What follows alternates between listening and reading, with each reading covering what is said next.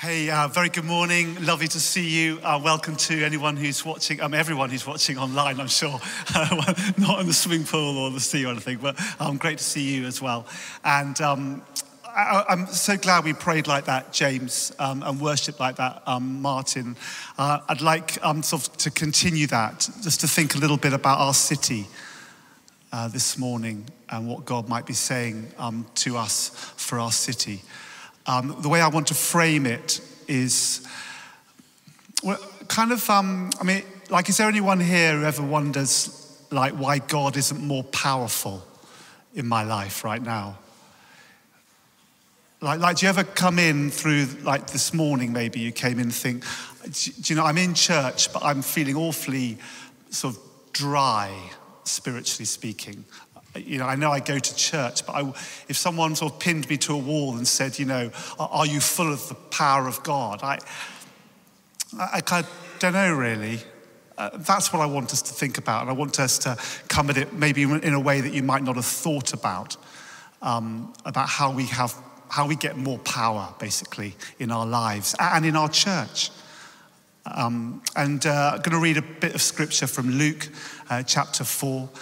This is maybe familiar to some of you. It's Jesus's beginning of his ministry. It's really something of his job role. He's about to announce his ministry, and he's going to do it through a kind of job description that he's going to follow. And it's Luke chapter 4, verse 14 to 21. I'll read it to you. Jesus returned to Galilee in the power of the Spirit, and news spread about him through the whole countryside. He was teaching in the synagogues, and everyone praised him. He went to Nazareth, where he'd been brought up, and on the Sabbath day he went into the synagogue, as was his custom. He stood up to read, and the scroll of the prophet Isaiah, that's in the Old Testament, was handed to him. And unrolling it, he found the place where it's written. He's obviously looking for something particular in the scripture that he wants to announce. So he's found it in Isaiah. And he says this: "The Spirit of the Lord is upon me," or you could say the power of God is upon me, because, here we go, it's for a reason. Because the power of God is upon me, because he wants me to proclaim good news to the poor. He has sent me to proclaim freedom for the prisoners and recovery of sight for the blind, to set the oppressed free and to proclaim the year of the Lord's favor. Then Jesus rolled up the scroll, gave it back to the attendants, and sat down. And everyone's eyes in the synagogue were fastened on him. And he began by saying to them, "Today, this scripture is fulfilled in your hearing." The purpose of your life is to continue the ministry of Jesus on earth for as many years as you have left on this earth. I'll say it again. Whatever your job, whatever your family situation, whatever your income, whatever your life experience, the purpose of your life is to continue the ministry of Jesus for as many years as you have left on this earth. And for that purpose, God has given you his Spirit, his power, to help you to get the job done, to do the sorts of activities that he did, so that you and I are continuing his ministry. Now, there are other purposes of the Holy Spirit being given to us. He's given to us for our peace and our comfort. He's given to us, Paul says, so that we might have wisdom and revelation to know God better. The Spirit is given to us for a whole bunch of reasons. But his power is given to us for this purpose. And what I want us to do for a few moments before we pray again is to think about the purpose of the power of God. The purpose of the power of God. Why is it that God doesn't always appear to be more powerful in my life, in your life? The problem, I suggest, is not that there's a shortage of power. The issue may be that if we want to flow in God's power, we need to align the activities of our lives a little more closely with the intention for which that power is intended to be given and flow through us. Does this make any kind of sense? Okay, so Luke says, so Jesus returned from Galilee full of the Holy Spirit. Then Jesus says, the Spirit of the Lord, the power of the Lord is on me because he has anointed me. He is making me able, ... And then comes a list of the things that the power of the Spirit is going to get Jesus to do. Did you see that list?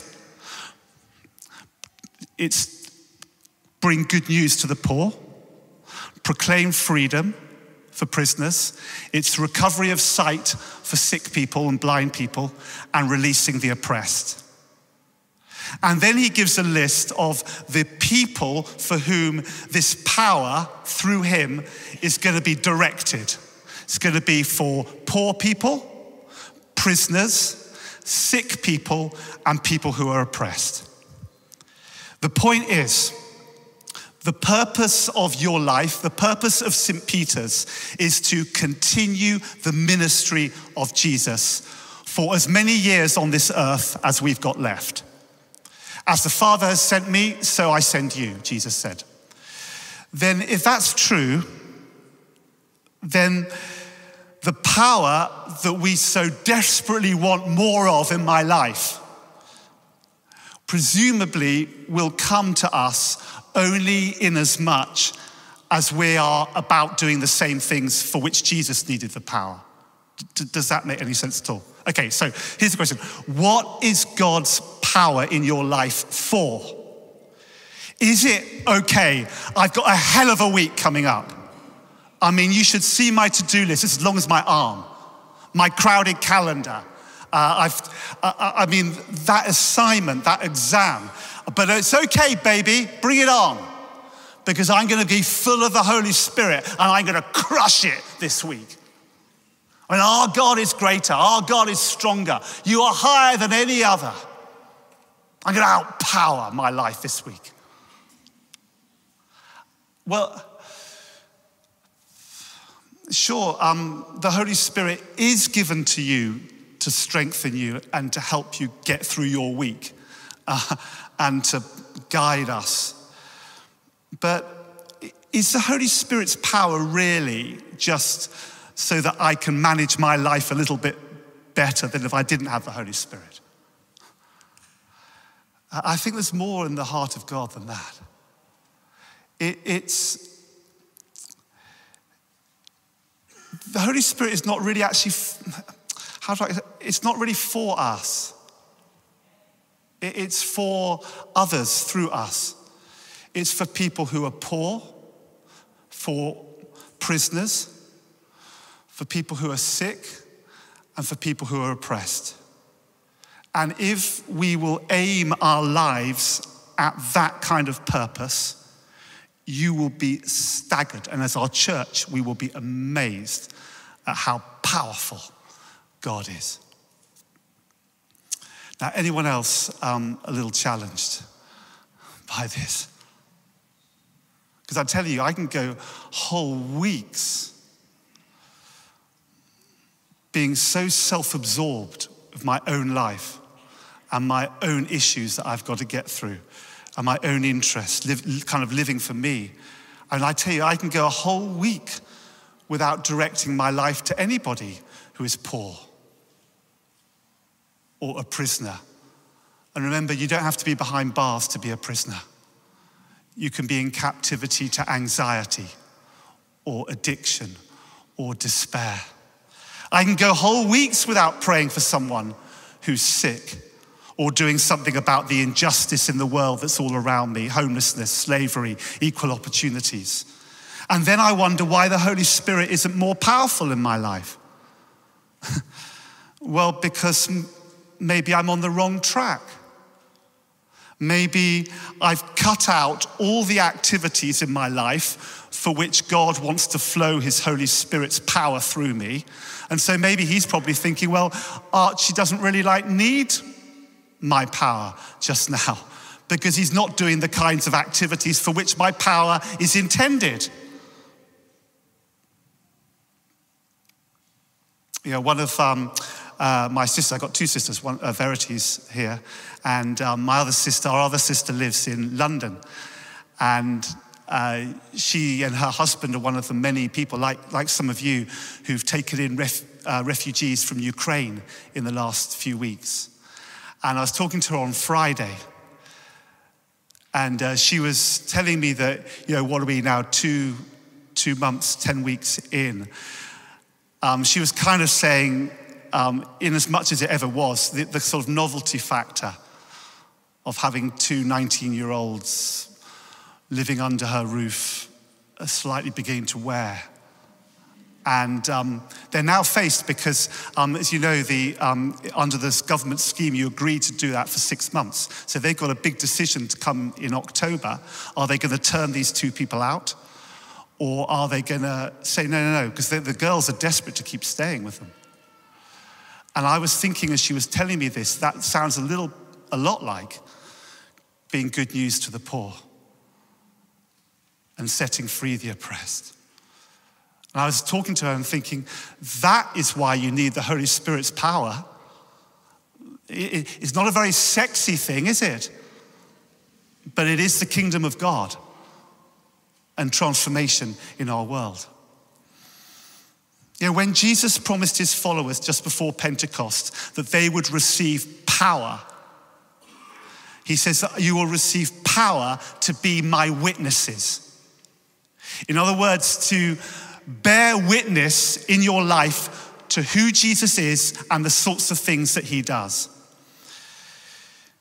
Jesus is not filled with the Holy Spirit in order that he can get on a bit better in the world, or for his own advancement or security, or to have a nicer life. Jesus was filled with the supernatural power of the Holy Spirit in order that he could feed the hungry, set free the oppressed, heal the sick, lift up the broken. And you may know that the word witnesses, you will have power so that you will be my witnesses. You may know that the witness is the same word as martyr. Jesus wants to give us the power of his Holy Spirit so that we would get better at laying down our lives, giving our lives away for others. Man, I need a fresh Pentecost today. I need the supernatural power of the Holy Spirit to help me shrug off my selfishness and my self-absorption. I need the power of the Spirit to help me to go low and to serve and to surrender and to sacrifice, that God's kingdom may come in Brighton. The power of the Holy Spirit is not for my great comfort. It is for his great cause.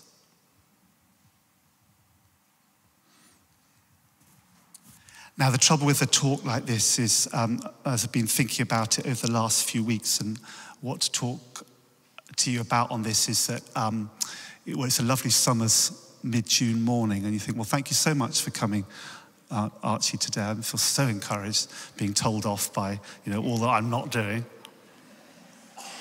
So how do you give a talk like this that doesn't sort of basically just condemn everybody and make you all feel a little bit guiltier than you did before? Well, as I've been trying to think about this myself, I got a head start because I knew what I was talking about a few weeks ago. I want to offer you 2 tips just to help you, and then we'll pray. The first is do an audit of your life as it currently is. Just how you're positioned in your life.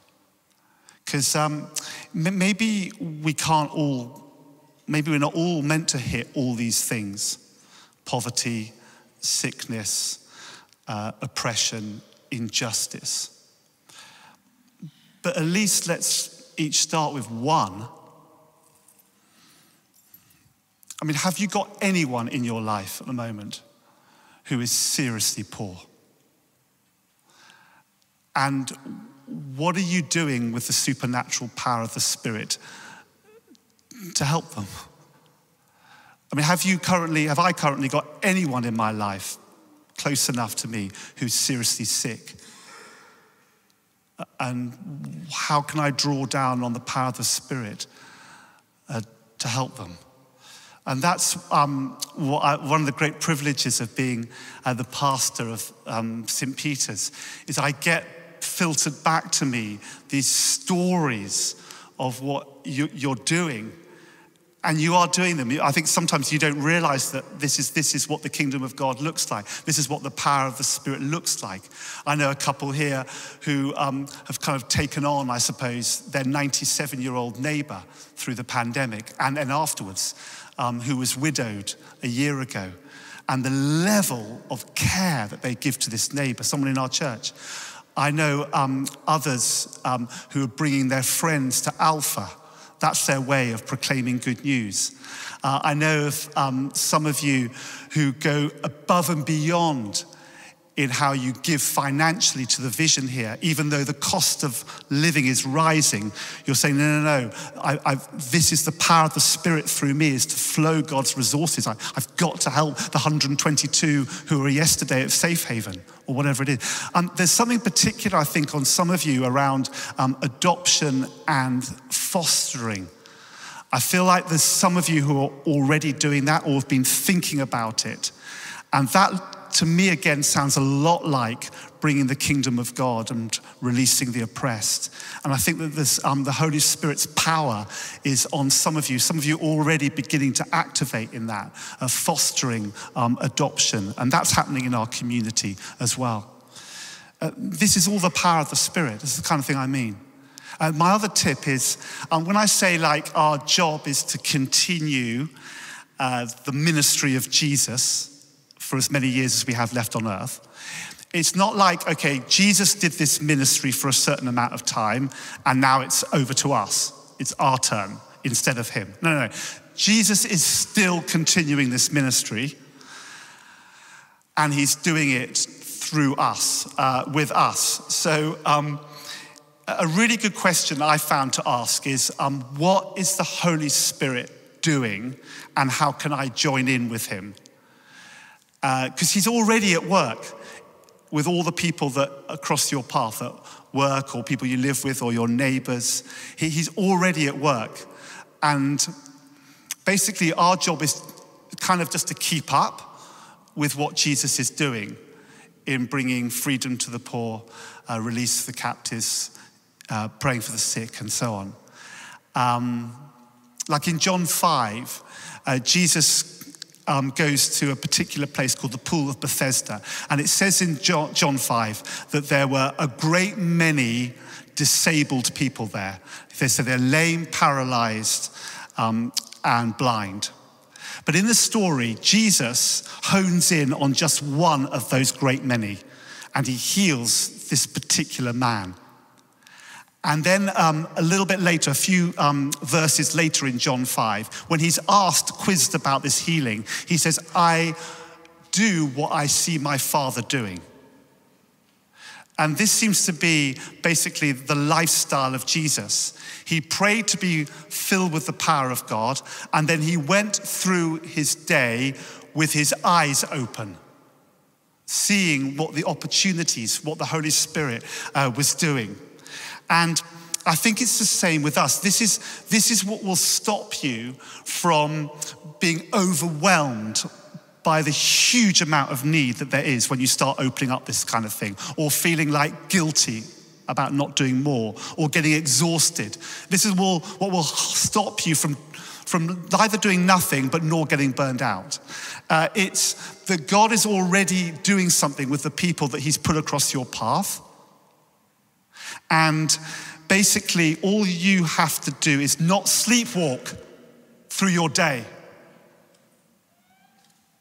but be awake and alert to the possibilities every day. Sam and I, we were going to lunchtime, aren't we, babe, to our street party. I mean, at Queen's Park, we like to do things a little bit after everybody else. So our street party is this afternoon across our road up in Queen's Park there. I don't know whether there'll be anyone there who's poor. I mean, it's quite a nice community. But of course, there's all kinds of poverty. Or whether there'll be someone who's sick or suffering or held back by forces outside of their control. There may be.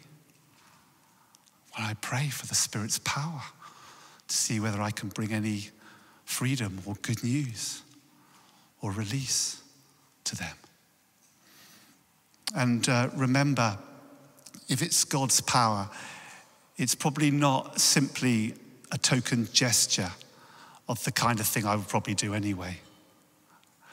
If it's God's power, then it's likely to be something that I wouldn't probably bring unless I was inspired or empowered by him to do it.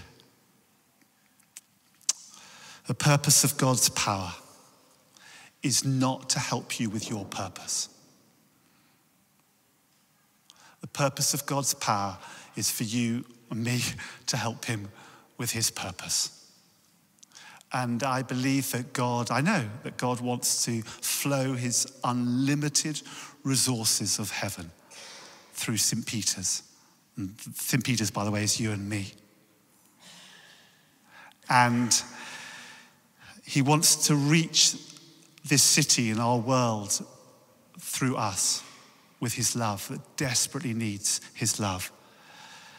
And if we will set up ourselves, position ourselves, align ourselves with that purpose of giving our lives away, we'll seriously see the power of God in our lives. Shall we pray?